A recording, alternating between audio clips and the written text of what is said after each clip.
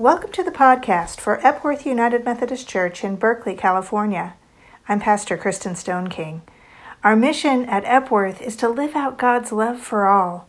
We strengthen our faith as we worship, study, develop a creative, supportive community, and serve others. Together we encourage each other, challenge each other, and welcome all people on their journey of faith.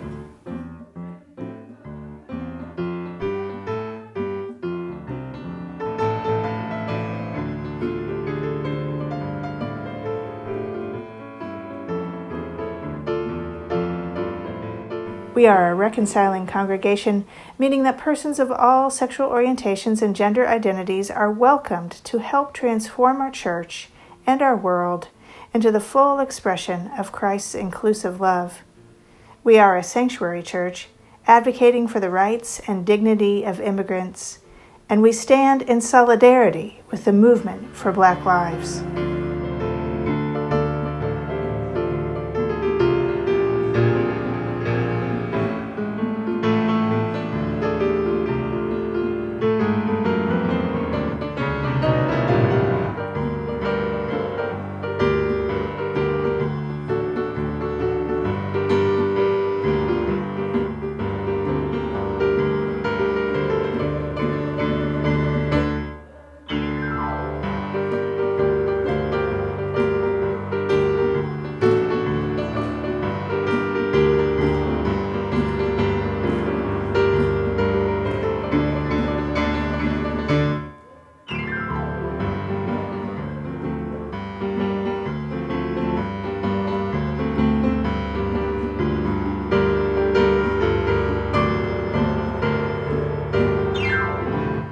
Our podcast blends a taste of the music that we experience here in worship on Sunday mornings, along with a scripture reading and a message.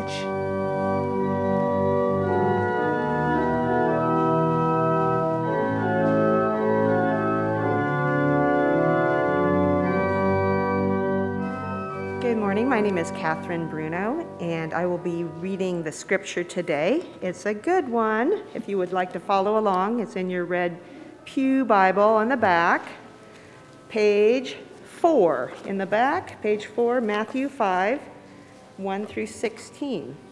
The Beatitudes. When Jesus saw the crowds, he went up to the mountain, and after he sat down, his disciples came to him. Then he began to speak and taught them, saying, "Blessed are the poor in spirit, for theirs is the kingdom of heaven. Blessed are those who mourn, for they will be comforted. Blessed are the meek, for they will inherit the earth. Blessed are those who hunger and thirst for righteousness, for they will be filled. Blessed are the merciful, for they will receive mercy. Blessed are the pure in heart, for they will see God. Blessed are the peacemakers, for they will be called children of God. Blessed are those who are persecuted for righteousness' sake, for theirs is the kingdom of heaven.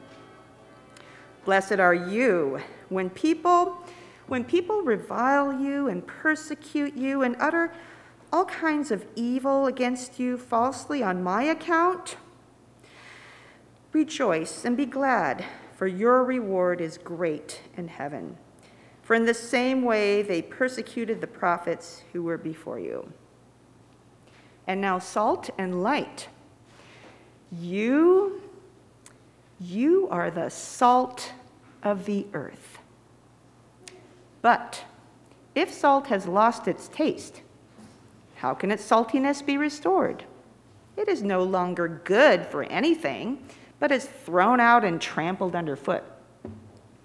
You are the light of the world. A city built on a hill cannot be hid.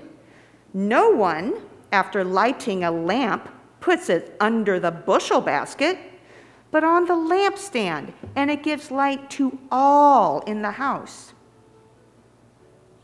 In the same way, let your light shine. Let it shine before others, so that they may see your good works and give glory to God in heaven. Jesus is the light, light of all the world. Let the light within you shine all around the world. Let the glory rise and raise into the sky. Everyone now, this little light of mine. This little light of mine. I'm gonna let it shine. This little light of mine. I'm gonna let it shine.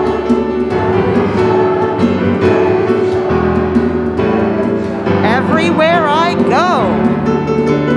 Everywhere I go, I'm gonna let it shine. Everywhere I go, I'm gonna let it shine. All around the world. All around the world, I'm gonna let it shine. All around the world, I'm gonna let it shine. Let it shine. Let it shine. Let it shine.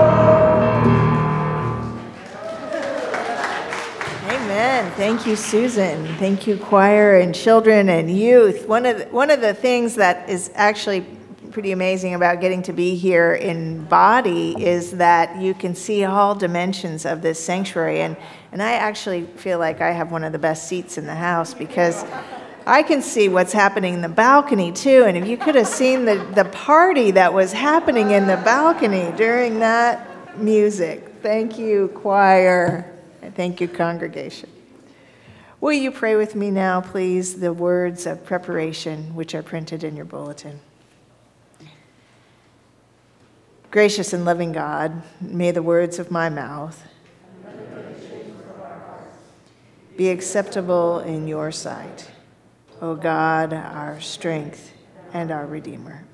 Amen.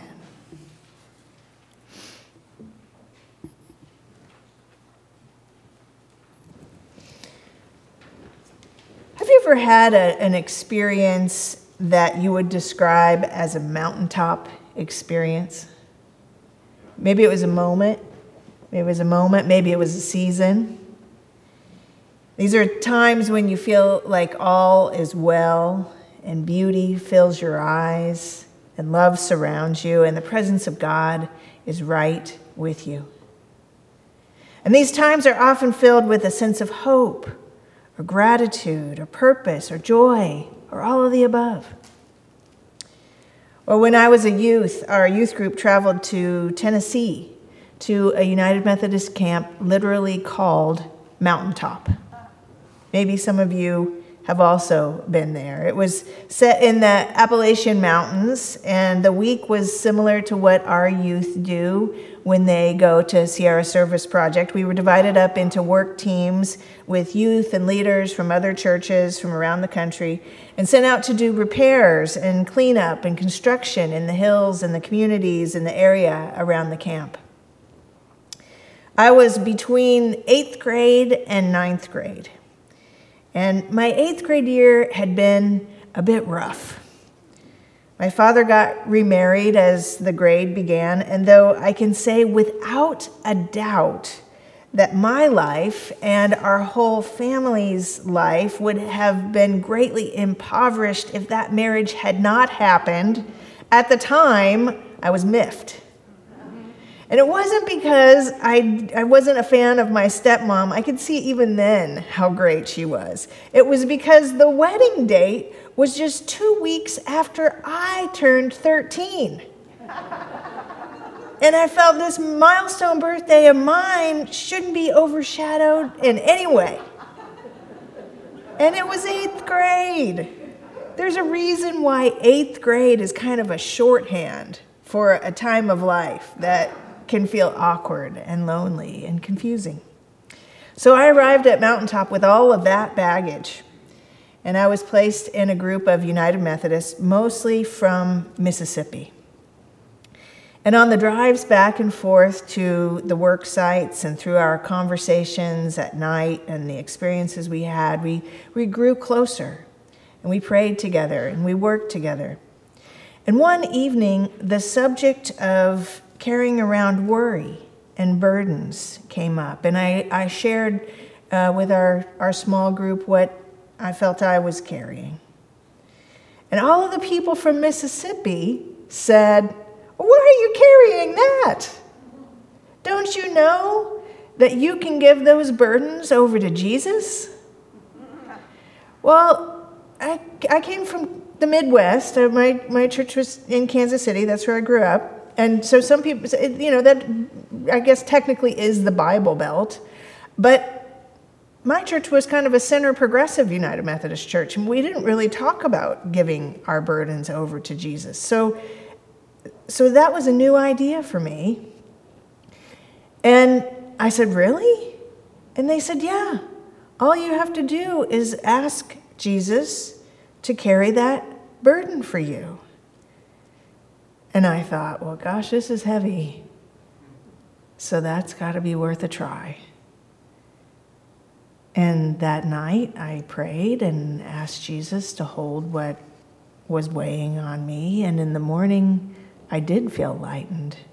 I did feel different.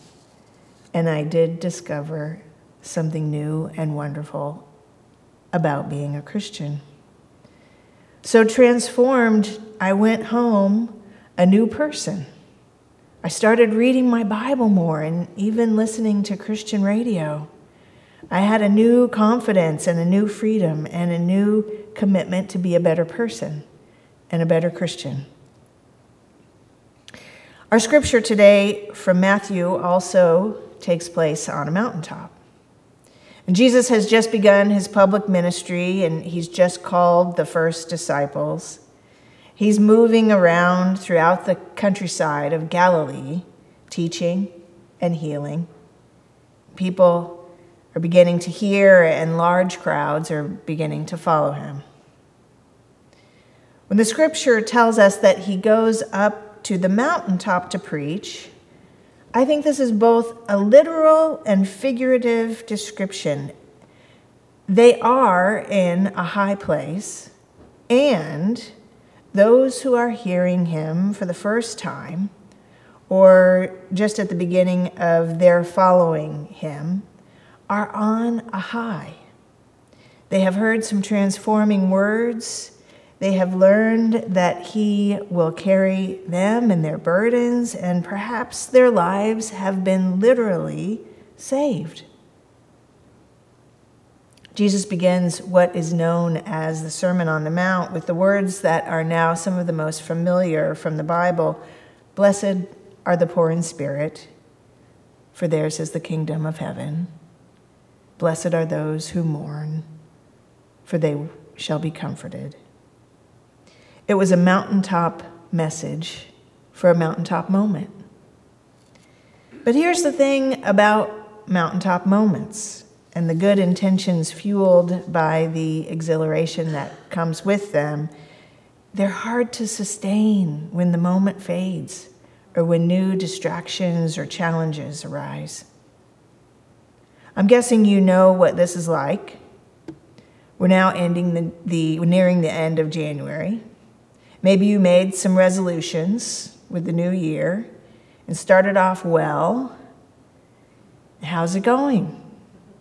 Is your stamina fading, or are you in the place you hoped you would be by the end of January? I remembered that mountaintop-fueled zeal that I had as a young teen in the summer between 8th and 9th grade, and then school started, and I got busy, and I missed that purity of focus I had had in the summer. Something had shifted. When we hear the Beatitudes, we often hear the words following, "Blessed are," as a set of identities. The poor in spirit, which can be understood to be those who are in solidarity with the poor, or the meek, or those who hunger and thirst for righteousness. Identities that are attained and established as I had expected my identity as a newly enlightened Christian to be. But perhaps what Jesus was preaching was the first step toward these ways of being, a mountaintop confidence that led to the capacity to live into the hope of those identities. You have probably heard the saying, "Be careful with your thoughts, for your thoughts become your words. Be careful with your words, for your words become your actions. Be careful with your actions, for your actions become your habits. Be careful with your habits, for your habits become your character. And be careful with your character, for your character becomes your destiny." Did you notice how habits are at the center of the chain? In the book Atomic Habits, maybe you've heard of this book or read this book, James Clear discusses the building blocks that lead to new habits and the way habits lead to a new way of being consistent with how we hope to live. Clear says that one of the keys to forming new habits is to claim an identity. For instance, if you hope to develop a new habit of running regularly, instead of saying, "I'm hoping to get back into running," or "I'm trying to get on a schedule of jogging," say, "I'm a runner." Each line of our scripture this morning begins with the words, "Blessed are." These are an acknowledgement of an identity, a way of being, a way of living. And you might be thinking, well, I'm okay with my identity including hungering and thirsting for righteousness, and I'm okay with merciful, I'm okay with pure in heart. But what about the line that begins, "Blessed are those that mourn"? Does that need to be my identity? My guess is that we often think of mourning as a period that we go through and then are done with. But the reality is that humans do mourn regularly and over again. We experience loss. And while there are times that we are not actively mourning, loss will come again. And the only way to move through this loss is to mourn. And what Jesus is trying to tell us is that these are habits and identities of humans. And in all things, Jesus is present with us, comforting, showing mercy, bringing us into a new reality, the kingdom of God. Of all the identities that we hold, and of all of their dimensions, is there one identity that's most important to you? What if that identity was simply Christian? Why do we move away from these habits and identities that lead to life itself? Why do we forget who and whose we are? A while back, Facebook Chief Operating Officer Sheryl Sandberg published a popular book called Lean In. encouraging women to take risks and accept new roles and identities, mostly to get ahead in business, but also to get the life we want. And while there may be some value in some situations to leaning in, I think Jesus is telling us the opposite in the Beatitudes. What we are hearing here is lean back, trust. It's not a coincidence that the first step of the 12 steps is about leaning back into the reality of what is, and then trusting that a power greater than ourselves can restore us to sanity. At the mountaintop camp I attended as a youth, one of the exercises we did in our group was called the trust fall. Maybe you've experienced this yourself, but the process is to be in a group, and one person ascends a higher level. Maybe it's a ledge, or maybe it's a table. And then you turn facing away from your group, and your group stands behind you with their arms stretched out in a line, and you fall back. You have to trust that your group will catch you. And it was not uncommon for someone to be the person who was supposed to fall, and they start to fall, and then they step back to catch themselves, instead of free falling into the arms of others. But the feeling of letting go, of fully releasing and giving over to someone else, if we can have the courage to do it, if we can give over control, and then being caught, well, that feeling was amazing, a blessing, blessed, and an embrace of an identity as one who trusts and is held. It was a bodily reminder that we could give over our burdens to Jesus, to God. The refrain to one of the songs we sang at Mountaintop was, "I'd love to live on a mountaintop."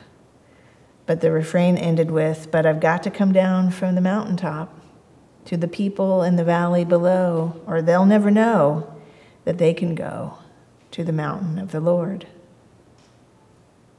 Well, who do you know who needs to know that they're blessed?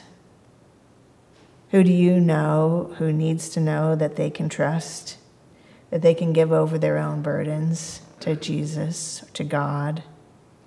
Who do you know who needs to hear that their identity is one of blessing and being held and comforted and brought into life-giving community, whatever they experience? May we embrace the identities that fuel the habits that help us to continue to hear the voice of God and walk in the way that leads to life. Rejoice and be glad. The kingdom of heaven and the kingdom of God are yours. Amen.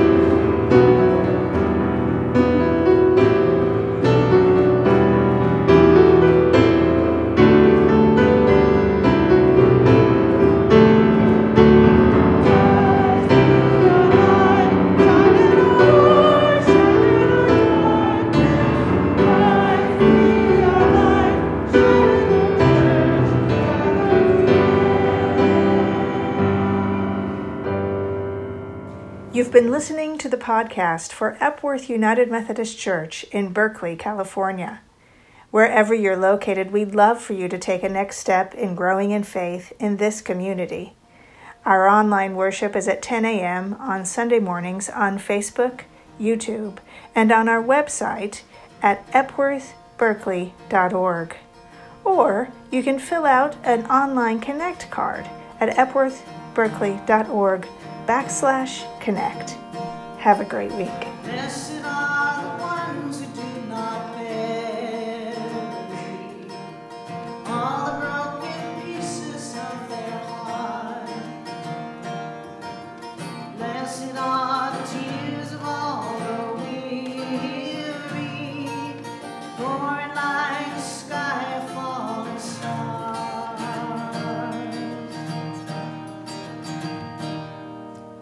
Blessed are the wounded ones in mourning, brave enough to show the world their scars.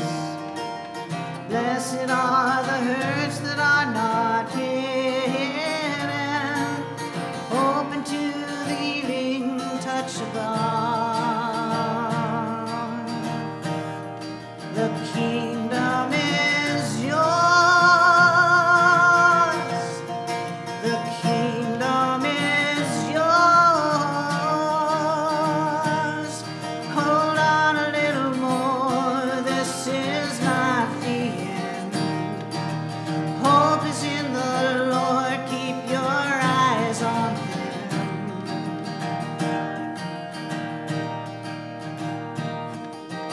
Blessed are the ones who walk in kindness, even in the face of great abuse. Blessed are the deeds that go unnoticed, serving with unguarded gratitude.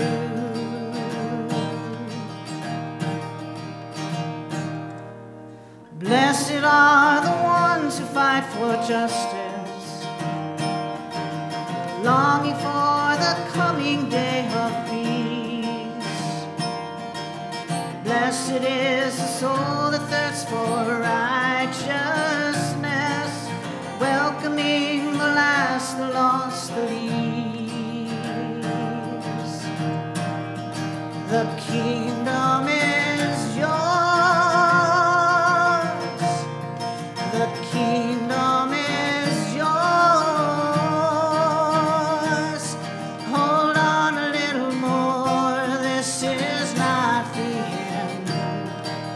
Hope is in the Lord. Keep your eyes on them. The kingdom is yours. The kingdom is yours. Hold on a little more. This is not the end. Hope is in the Lord. Keep your eyes on them.